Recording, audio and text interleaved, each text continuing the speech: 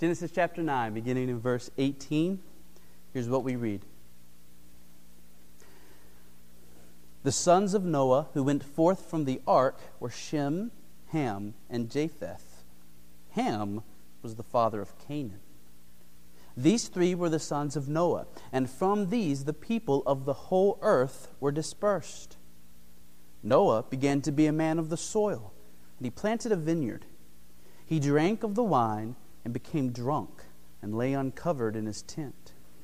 And Ham, the father of Canaan, saw the nakedness of his father, and told his two brothers outside. Then Shem and Japheth took a garment, laid it on both their shoulders, and walked backwards and covered the nakedness of their father. Their faces were turned backward, and they did not see their father's nakedness. When Noah awoke from his wine and knew what his youngest son had done to him, he said, "Cursed be Canaan, a servant of servants shall he be to his brothers." He also said, "Blessed be the Lord, the God of Shem, and let Canaan be his servant. May God enlarge Japheth, and let him dwell in the tents of Shem, and let Canaan be his servant." After the flood, Noah lived 350 years. All the days of Noah were 950 years, and he died. Tonight we come to Noah and his sons, having now come out of the ark and begun their life in the new world. All of humanity is composed of these four men and their wives, and each and every human being alive today is descended from Noah through one of these sons. We need to remember when we are studying this that we are studying the book of Genesis, which in and of itself is part of a larger book. Genesis, Exodus, Leviticus, Numbers, Deuteronomy, these 5 books together were originally part of one book. In the rest of the scriptures, it's called the book of Moses or the book of the law. Today, the Jews know it as the Torah, which means the law. Others call it the Pentateuch. Everybody say Pentateuch. Which just literally means the 5-part book or the 5 books. And together, Genesis through Deuteronomy make up this one book, the book of Moses. Now, this book of Moses was given to Israel as they are about to enter the Promised Land. The Promised Land is the land of the Canaanites, which is why we see a stress in this passage on Canaan. Moses' life was at an end. Joshua is about to lead the people into Canaan, into the Promised Land.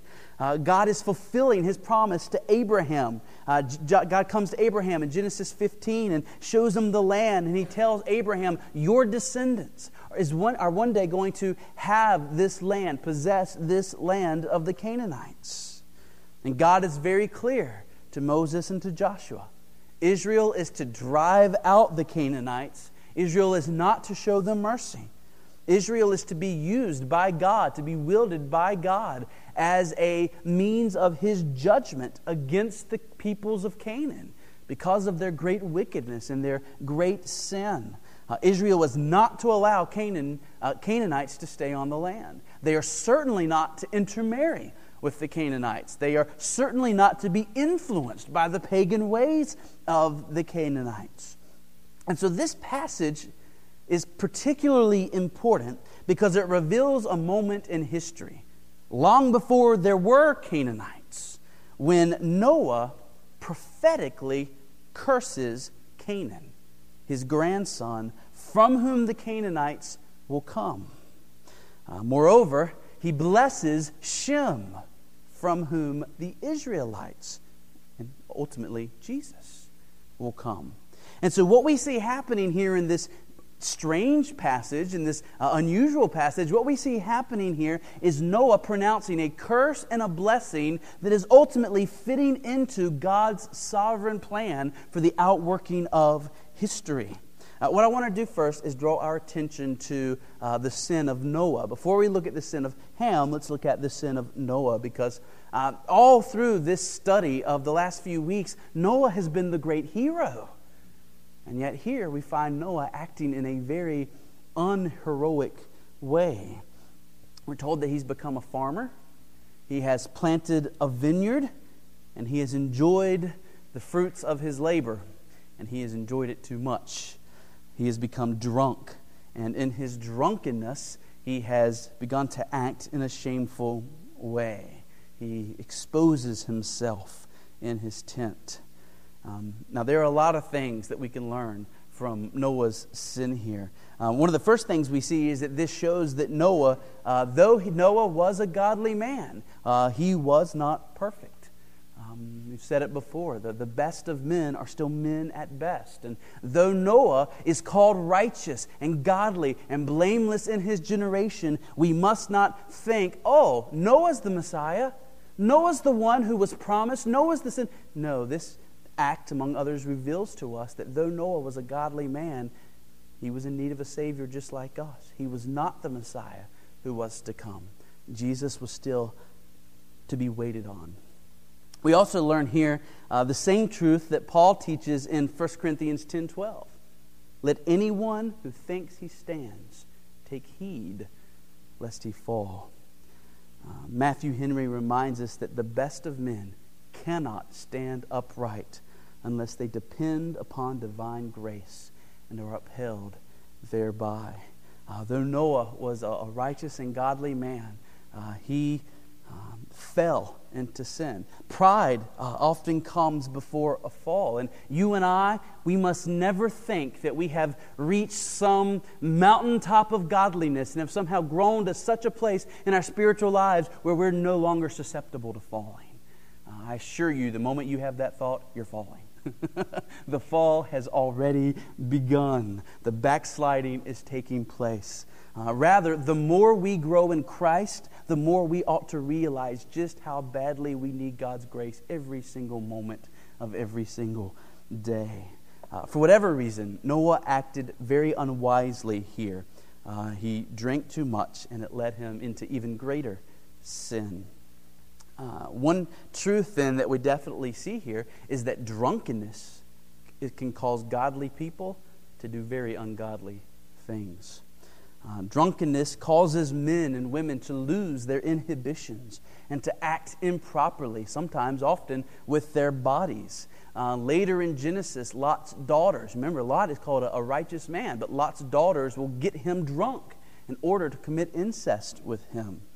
The Bible calls us to be sober-minded because we're in a battle with the flesh. We're in a battle with Satan. We're in a battle with the world around us. And so we need to be sharp. And yet becoming drunk does just the opposite of that, doesn't it? It causes us not to be sober-minded, not to be sharp and thinking. Drunkenness impairs us so that we make foolish decisions. The Bible calls us to practice self-control. When impure thoughts or ideas come into our minds, we're to put them away like as if they're poisonous, because they are, spiritually. Even the godliest of people will occasionally have sinful thoughts. But those who have grown in Christ will learn how to turn away from these thoughts and how to certainly not to speak them, certainly not to act upon them. But the moment that thought comes into your mind, you repent of it and get rid of it and put it away and try and squash it. It's called self-control. But when we become drunk, our ability to control ourselves is impaired. And suddenly things that we never thought would come out of our mouths comes out of our mouths. And thoughts that we would never have acted upon, but would have thrown away from us when we are drunk, we're willing to act upon them and to do things we should never do. And often we can do great harm to ourselves and to other people. Often those we love the most. The Bible has quite a bit to say about wine, and it's not all negative. The Bible says some positive things about wine. Wine was to be offered at the altar to God as a drink offering. And we're told that this sacrifice of wine to Him was a pleasing aroma to the Lord. Numbers 15, 5 through 10. God actually instructed His people in Deuteronomy 14:26 to enjoy wine and strong drink in the promised land and to rejoice before Him. Psalm 104:15, the psalmist praises God for creating wine to gladden the heart of men. And wine had a significant role in the life of Jesus, not only because Jesus' first miracle was turning water into wine, but also because ultimately he chose wine as a symbol of his own blood to be drank by his followers as an act of worship. The Bible also speaks quite a bit about the dangers of wine. Proverbs 21:17 says that he who loves wine will not be rich. And I think what that verse is pointing to is the fact that often those who love wine, often they become alcoholics, and what happens is they'll end up spending money that needs to go elsewhere. They'll end up wasting it on drink. And Proverbs 23:20-21 teaches the exact same thing. Listen to this. Be not among drunkards, or among gluttonous eaters of meat, for the drunkard and the glutton will come to poverty, and slumber will clothe them with rags. In other words, if you like wine too much, it will lead you to ruin. And by the way, don't miss in that verse that liking food too much can also lead you to ruin. Some of us in here may not drink alcohol, but we really like food. And the Bible says that if we're not careful, we can end up wasting way too much of our money on expensive and extravagant foods and restaurants when we, as wise stewards, ought to be putting that money and those resources elsewhere. Proverbs 23:29-35 is probably the passage that speaks most in the Scriptures about an inappropriate affection or love for wine. So just listen as I read for you Proverbs 23:29-35. It's a really striking passage of Scripture. Listen to this. Who has woe? Who has sorrow? Who has strife? Who has complaining? Who has wounds without cause? Who has redness of eyes? It is those who tarry long over wine, those who go to try the mixed wine. Do not look at wine when it is red, when it sparkles in the cup and goes down smoothly. In the end, it bites like a serpent and stings like an adder. Your eyes will see strange things. Talking about when you're drunk, right? Your eyes will see strange things, and your heart will utter perverse things. You will be like one who lies down in the midst of the sea, like one who lies down on the top of a mast. They struck me, you will say, but I was not hurt. They beat me, but I did not feel it. When shall I awake? I must have another drink.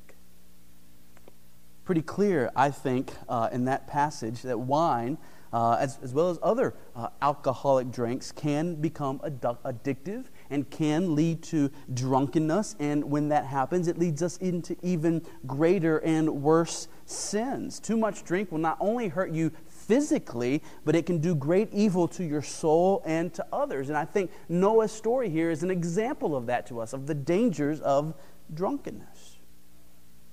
Now, why was the fact that Noah was naked such a big deal? Well, first of all, when we read that he was in his tent, we probably shouldn't think of his tent as if this was his private bedroom. Nor should you think of his tent as being some sort of a camping tent. Rather, Noah's tent was his house. It was his dwelling place, probably quite large, probably a place where other people, at least certainly his family members, his sons and daughter-in-laws, would come in and come out. And so if this is right, then in his drunkenness, Noah was exposing himself in a semi-public place where others, such as his son Ham, would come in and see him. The Hebrew phrase here can be translated either in the passive or the active form. The ESV translates it in the passive. He lay uncovered. But many think that it should be translated in what's really the most often way this kind of phrase is translated, in the active voice, which would literally mean he exposed himself. And that seems to be what's happening here. In his drunkenness, he exposed himself in a time and place where he certainly should not have been doing such a thing. And thus Noah had become intoxicated. He had lost his self-control. He had lost his sober-mindedness. And the result was that he was acting in a shameful and in a disgraceful way. Now, there's some warnings there for us. But this passage isn't really concerned so much with the sin of Noah. The point of the passage has to do with how his sons responded to his sin. And so we come to the sin of Ham. Ham comes in on his father and sees him there naked and comes out and tells his brothers, and this is related to us as being a very wicked thing. Now, could imagine Ham stumbling in and seeing his father and immediately turning away and going and telling his brothers, our father's in a shameful state. We need to do something. Help me cover him up. But we learn here that he was not acting in a righteous way. There was something sinful. There was something wicked about what Ham does here. And so what precisely is it that Ham did that was so bad? And there's a number of possibilities, and it could be that he did one of these. It's more likely that he did several of these.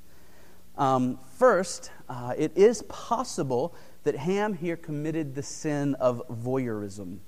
That is, he looked upon his father in an immoral way.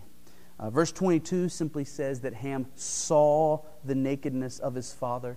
But many scholars, both ancient and modern, have taken this to mean that Ham was leering at his father, was looking upon his father in an impure way. It's possible. We can't prove it. We don't know, but it's possible.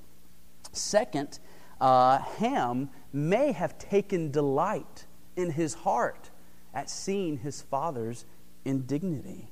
The fact that he went and told his brothers rather than covering his father up seems to show that Ham took some kind of pleasure in seeing his father in this shameful condition. He may have gone outside and joked to his brothers about how their father looked inside the tent. And I think a question for us would be this: do you and I take pleasure in seeing other people act foolishly? Is there something in our hearts that delights when we see people make foolish decisions? Or even worse, do we ever take pleasure when we see those around us who we consider godly or righteous fall? The reason I ask that is we live in a society where many often love to hear about the latest Christian leader who got caught up in some kind of a scandal. There seems to be something about hearing about some godly person that fell, that for many it brings delight to their hearts. I don't know if it's because when the godliest around us fall, it just makes us feel better about our own sin. Maybe we say, see, my sin isn't so bad. So-and-so got caught doing something worse, and you know how people revered that person for his or her godliness, and so if that person fell, see, my sin's not so bad. Or maybe we use the fall of others as an excuse for us to keep holding on to those sins that we love. See, so-and-so fell. Doesn't that just show that, look, if that person who we all thought was so godly, if that person fell, I don't have a chance. Why even try? I should just hold on to my sins. Now, we probably would never speak that with our mouths. But maybe in our hearts we take glee in seeing others around us fall because it gives us a reason to hold on to our own secret or sins that we treasure. It is church, listen to this. It is very, very wicked to take delight in the sins of another person. It's very wicked. If you love someone, then you should want to see them live in holiness. It is holy living that shows that they are right with God. It is holy living that will ultimately lead to their happiness. The wages of sin is what? If you love someone, you don't want to see them in death, especially spiritual death. It is very unloving to delight in someone else's sin. Now, I say that, how often do we turn on the TV screen and laugh at people committing sins? We're entertained by it. should not be. Moreover, if we love God, who is all good, how can we say we love God and His character and at the same time enjoy seeing behaviors that are contrary to that? How can we love the opposite of that which describes God? Our God never acts without self-control. Our God never acts in a foolish or reckless way. He is always sober-minded. These things ought to bring delight to our hearts because they are good. They are a part of God's beauty. And therefore, when we see the opposite of that in another person, it ought to concern us, not delight us. And so if you ever sense in your heart a delight in seeing the sins of another person, you would do well to get to a private place and to preach to your soul, to repent of that feeling, to pray that God would take it away from you, to squash it immediately, give it no room to fester in your soul.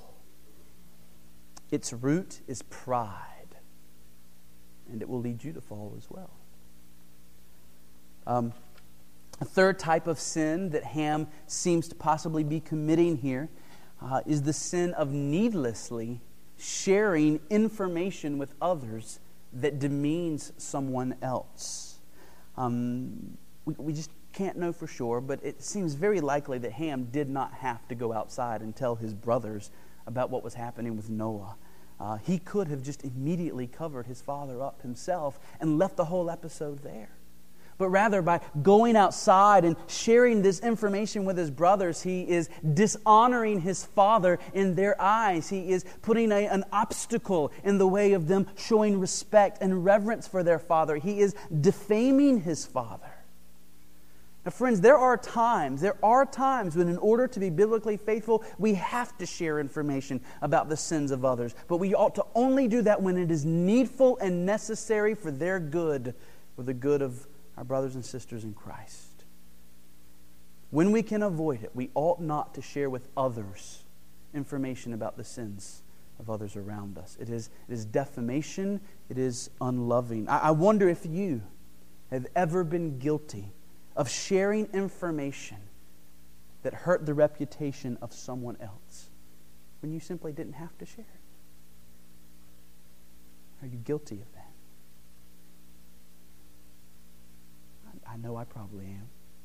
I think if we think about it, we probably all are at some point in our lives. The Bible teaches us to love our neighbors as ourselves. Would we want others to tell information about our sin to other people? I am willing to guess that there are sins that you have committed and that I have committed that we would be ashamed for others to be passing around as information. And yet, about our own sins, we want to keep them quiet, we want to keep them secret. But when we hear about the sins of others, for some reason we treat those with so much more recklessness. That's not loving others the way we love ourselves. Moreover, when we share with others, especially when we're gossiping, and we're sharing with others the sin of so-and-so over here, we usually do so not in a loving way. Our brother so-and-so is caught up in this sin. We really need to pray for them. We need to make sure we're not caught up in that same sin. That's not the way we usually do it. In fact, usually we do it in such a way that we're the judge and the jury. We're so much better. Can you believe what so-and-so got caught doing? Oh. Right? As if we're so much better. As if we have some inherent holiness. James 4:11, do not speak evil against one another. We need to heed that, to take that to heart. A fourth sin that Ham seems to possibly be committing here was simply choosing not to right the wrong. He sees this shameful scene. He comes in on this disgraceful episode of Noah there in his nakedness, and he could have immediately probably done something about it. He could have gone and gotten a blanket and covered his father up, but he did not do that. Rather than righting the wrong, he left it there and went and told his brothers. Notice how his brothers responded. What did they do when they heard about Noah? They went and got a blanket and covered him up. And Noah is going to bless them for that.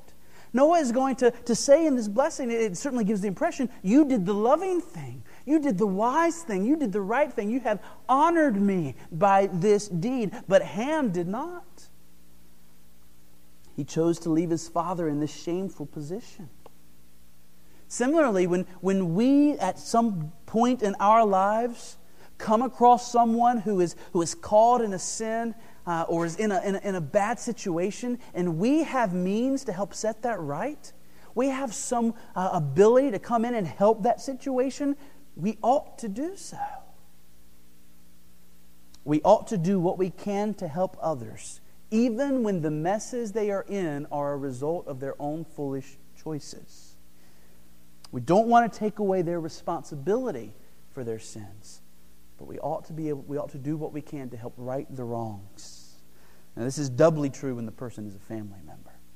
It's true when it's a brother and sister in Christ and someone you've committed yourself to. Well, finally, whatever we might say about those others, I think it is undoubtedly true that Ham is here breaking the fifth commandment. He is dishonoring his father with his actions. It is God who gives our parents to us. And the way we treat our parents reflects our reverence for God. If we love God, then whether we have good parents or bad parents, for His sake, we are to treat them with respect and reverence and with honor. Ham did just the opposite. He acted in a way that showed a lack of respect for his father. Some of us might say, yeah, Dustin, but you don't know my parents. You don't know how hard it is to respect my parents. And I would say to you, look, God gave you the parents you have. He knew what He was doing. He's doing something good through them in your life. Even if they're just teaching you patience, even if they're just teaching you how to learn how to forgive, whatever God's doing, He gave them to you for a reason. Respect them, honor them. But Ham, he did not have an awful father. His father was the only father in all of planet Earth that got his soul saved during the flood. He should be dead now. The only reason he's alive in Genesis 9 is his father. And yet he's treating his father with such contempt, with such disrespect. Well, let's look at how Noah responds with this curse and blessing. Let me read it first, beginning in verse 24. When Noah awoke from his wine and knew what his youngest son had done to him, he said, "Cursed be Canaan. A servant of servants shall he be to his brothers." He also said, "Blessed be Yahweh," or the Lord, "the God of Shem, and let Canaan be his servant. May God enlarge Japheth, and let him dwell in the tents of Shem, and let Canaan be his servant." Deuteronomy 27:16 says, "Cursed be anyone who dishonors his father or his mother." In this passage, Noah pronounces a curse as a response to Ham's sin. A curse is the opposite of a blessing. We've talked a lot about blessings in Genesis because we've already seen blessings several times. A blessing is when God pronounces a blessing, it is Him saying to someone or something, "I am going to give you fruitfulness." It might be physical fruitfulness. It might be material fruitfulness. It might be spiritual fruitfulness. When a human blesses someone, it is a call for God to bring fruitfulness into someone's life. Well, a curse is just the opposite. What Noah here is doing is calling for God to put a block on prosperity and fruitfulness in the life of Canaan. He's doing this as an act of response to what Ham has done. Here, Noah's curse on Canaan is a desire that Canaan should not rule over his brothers, but rather that Canaan would be a servant to them. Now, hopefully you see the issue here. Ham committed the sin, and Noah responds not by cursing Ham directly. Who is the curse directed towards? Anyone? Canaan, right? It is directed towards Canaan. Why Canaan? And yes, Canaan is Ham's fourth and youngest son. Well, we cannot know exactly, obviously, what was going through Noah's mind that would cause him to direct his curse towards his grandson, towards Canaan. But it probably did have something to do with the fact that Canaan is Ham's youngest son and Ham is Noah's youngest son. We always say Shem, Ham, and Japheth. And so you might think, well, Ham's the middle son. But no, we learn later Ham is the youngest son of Noah. And so it seems that just as Noah's youngest son had brought disgrace to him, now Ham is going to be disgraced by his own youngest son, Canaan. In other words, Ham is going to reap what he sowed. Sometimes we'll say what goes around comes around. And this curse is a prophetic word that what Ham has dished out is going to return to him. Noah is speaking prophetically here. Ultimately, God is at work bringing Noah to pronounce what Noah pronounces. And Canaan's descendants, the descendants of Canaan, will become a people who are characterized by immorality. They're going to become a people who will be, in a sense, the arch enemy of Israel, of God's people. Meanwhile, while this curse is placed on Canaan because of the sinful act of his father, Shem and Japheth are blessed. In fact, it's from Shem that God's people Israel will come. And it's interesting that when Noah blesses Shem, he actually doesn't bless Shem. Who does he bless? Verse 26. Blessed be the Lord, the God of Shem. And he takes not just God, but he takes the name of God, Yahweh, and associates it with, in particular, Shem. And so there's a prophetic word here that at least seems to be foreshadowing, at least seems to be hinting that it's going to be through Shem's line that the overall people of God, the nation of Israel, and ultimately Messiah, Jesus, is going to come. In verse 27, Noah more or less calls on God to put the descendants of his sons into an order of favor.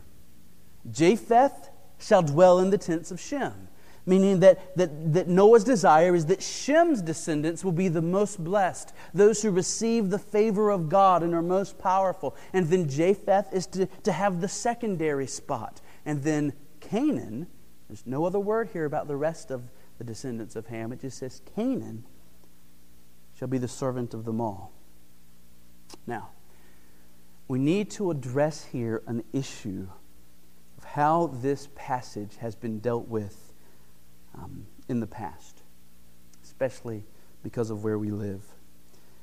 In decades past, these verses were often used by white Christians as biblical evidence to support the enslavement of blacks, and then later the segregation of blacks. I'll give you an example. 1889, editorial in a newspaper. It argued that as long as whites and blacks live together, the blacks must occupy the position of inferiority, for, quote, Ham must be subservient to Japheth. The assumption is that blacks come from Ham and that white Anglos come from Japheth. And since this verse says that Canaan is to be the servant of Japheth, then it is biblically right that blacks be subservient to whites. That was the argument. Now, before we address that, you need to understand that this argument was not just a rare thing. It was very widespread. Very godly men, men who otherwise we would look up to as wonderful preachers of the Word, taught that interpretation of this passage. A.W. Pink, godly man. His book on the attributes of God, wonderful. Read the book. I mean, the attributes of God is a fantastic book by A.W. Pink. He taught this interpretation of this passage. Some of the best commentaries that are still widely used today by pastors that are great commentaries when it comes to this passage, they hold that interpretation of this passage. In fact, sometimes I think we wonder how our white Christian forefathers who loved God, who loved Jesus, who took the Bible seriously, how could they own slaves? How could they treat blacks as being something inferior? Well, it was because of misinterpretations of passages like this that they did so with a clean conscience. It was a blind spot in their understanding of the Bible. I genuinely believe that treating blacks as subservient to whites was a part of God's will. The argument will not stand. That is not a good interpretation of this passage. First and foremost, because as we have seen, Noah's curse is not on Ham. It's on Canaan. And the descendants of Canaan were not Africans. The descendants of Canaan were the Canaanites, who were Middle Easterners who had much more in common with the Jews ethnically than with the inhabitants of Africa. Moreover, through the rest of Scripture, we never find blacks being regarded as being cursed by God to be subservient to others. We never find that. In fact, Moses, the person who wrote this passage down, married a black woman. And when Miriam becomes angry at Moses for this, and we're not exactly sure what was behind Miriam being angry at Moses for this, but when Miriam became angry at Moses for marrying this foreign black woman, God strikes Miriam with leprosy and makes her skin as white as snow. It's almost as if God was saying, if you think only light-skinned people are acceptable, then I will give you really light skin. And if God had not cured her, her light skin would have been the death of her. Sometimes we who are white like to read the Bible as though everybody in the Bible looked just like us. As if everybody in the Bible was like us. When the truth is, for those of us who are Anglos have no prominent role in the Bible at all. Practically every person that you read about in the Bible had darker skin than most of us in this room. And so if we hold to some crazy view of a person's value or worth being determined by how light their skin is, well, then you're lifting yourself above Noah and David and Moses and Abraham and Peter and Paul and Jesus.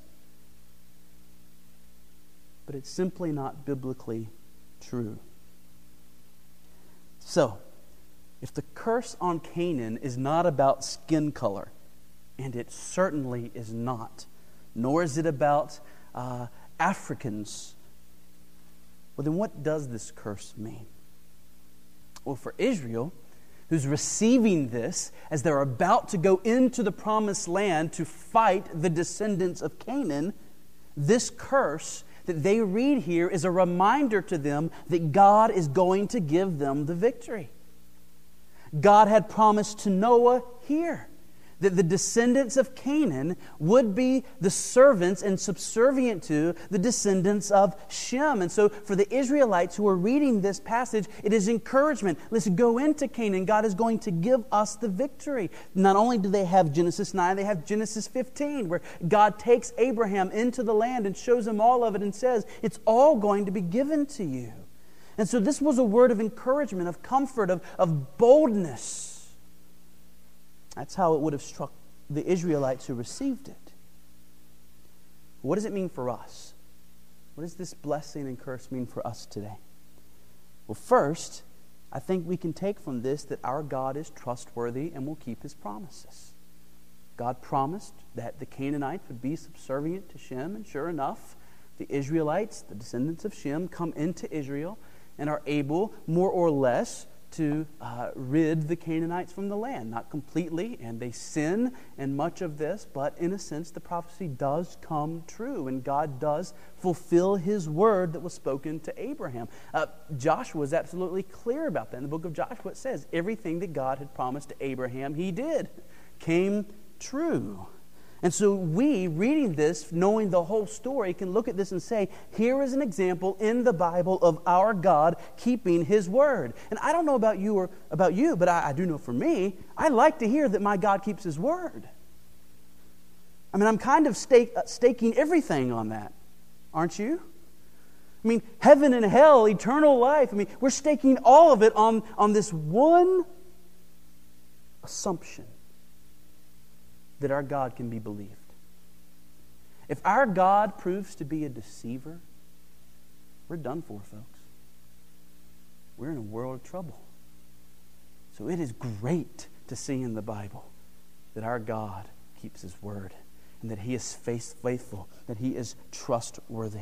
To those of us who have turned to Him for forgiveness, it is great to know He will keep His promise. He will bring us safely into His presence. Our God can be counted on.